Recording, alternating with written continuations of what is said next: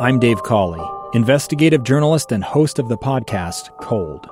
Don't miss Cold's new Season 3, where I look into the unsolved disappearance of Cherie Warren, a woman last seen leaving her job at a Salt Lake City office in 1985. Police cast suspicion on Cherie's estranged husband and boyfriend, but never made any arrests or recovered Cherie's remains. Find Cold Season 3, The Search for Cherie, anywhere you get your podcasts. Inside Sources. Behind-the-scenes experience in Washington and around the world. Here's the opinion page editor of the Deseret News, Boyd Matheson, on KSL News Radio 102.7 FM and 1160 AM. Welcome back, everyone. This is Boyd Matheson, opinion editor of the Deseret News. Thanks for joining us on an extended version of Inside Sources. Today, we'll take you all the way up to 3 o'clock when the great Jeff Kaplan will safely get you home with all the news and information that you need. As always, if you want to chime in, you can do so on the Utah Community Credit Union text line, 57500, 57500, or you can leave us a voicemail at 801-575-7668. So as we've been moving through the day today, obviously there's a lot of stuff going on, and we will continue to follow breaking news in downtown Salt Lake City, a possible officer-involved shooting.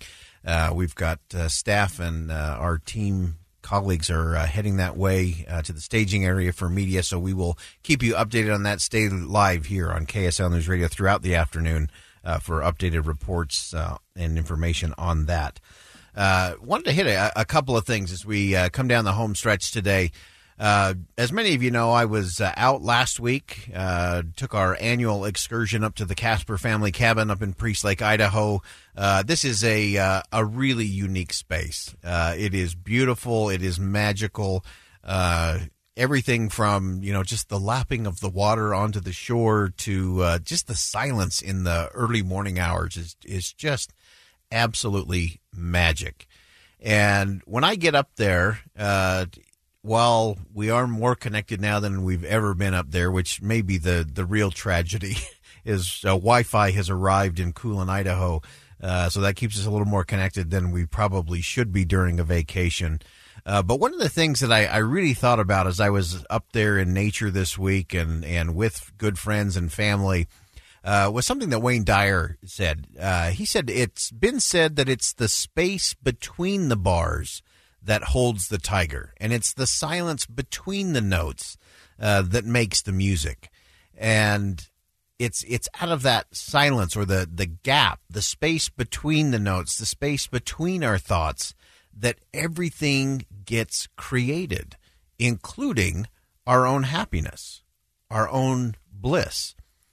And so that space in between is what I chose to write about in my column this week, because it is in that space that everything really happened. And the wise people of the world have learned that real life is what happens in between all the things we think we're doing to create the life we think we want. Life's not a checklist. It's not a destination. And the exhaustion, we've been talking about the most stressed out cities in America. We've been talking about how Sunday afternoon and Sunday evening has become the new Monday morning of stress. This exhaustion and discontent that we often feel is because we're chasing everything all the time. And the constant stimulus of the technology prevents us from the in-between. It's the stillness, it's the substance, it's the meaning and depth that happens in between that is what it's really all about. I loved reading Viktor Frankl growing up. Holocaust survival, world-renowned author, Man's Search for Meaning. He said, it's between stimulus and response that there is this space. And in that space is our power to choose, he said. To choose our response. And in our response is where we find our growth and our freedom. Our freedom is found in that space. There really is something magical, something ennobling, something empowering and freeing about that space in between. My former partner, Dr. Dennis Waitley, worked with many of the Olympic athletes, and he loved to talk about his work with the biathletes. And if you're not familiar with the Winter Olympics, you should be if you live in Utah.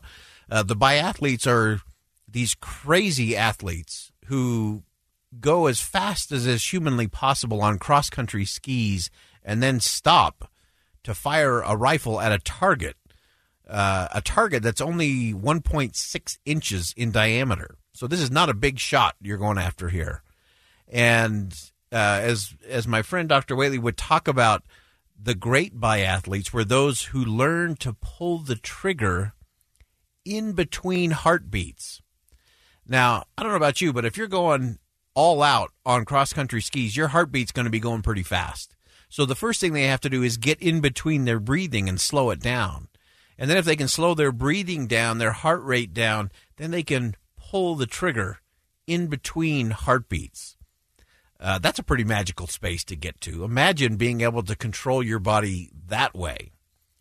I've always emphasized with young people that lifelong learning is just the new normal. Ending at high school or college graduation isn't enough. And it's often what happens in between learning that really matters. And so when they're reading good books or religious texts or any important work, I would always tell them, read what's in the white space. What's in the white space? Not just the words that are on the screen, not just the words that are printed on the paper. What's in between all of those? Because that's where your learning is really going to happen. That's where wisdom is going to be found. That's where you're really going to have those breakthrough ideas or those flashes of inspiration are going to take place. It's in between. Even in our relationships, it's the in between that really matters. My wife Debbie and I, we had the opportunity to attend a seminar with relationship coach Matt Townsend, who many of you hear on KSL from time to time. He's on KSL TV quite often. And he described this magical space between a couple. And that relationships aren't just about the tasks and to-dos, the advance, or even the interactions. What Dr. Townsend teaches is the importance of focusing on being one in the in-between moments of a marriage or a relationship. That got me thinking a lot and maybe repenting a lot or course-correcting a lot in terms of how often I get sidetracked by focusing on process and projects and commitments and tasks and to-dos and all the day-to-day stuff that we do in a marriage. But learning to find the in-between space is a real game changer. Area I got a lot of work to do, but it's an area that can really make a difference. And so we have to remember, I'm going to paraphrase my friend Dr. Whaley.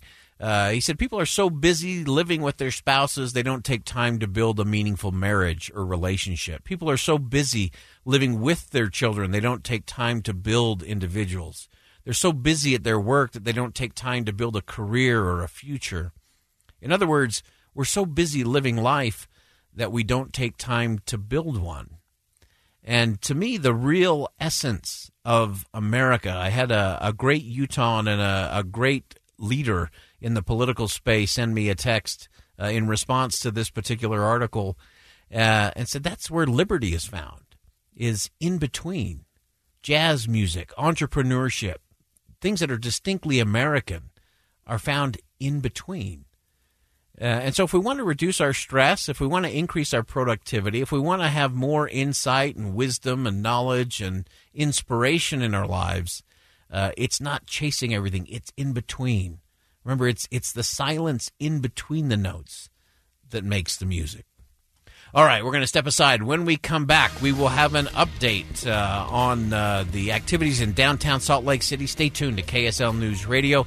I am Boyd Matheson, opinion editor of the Deseret News. This is an extended version of Inside Sources. Stay with us right here on KSL News Radio.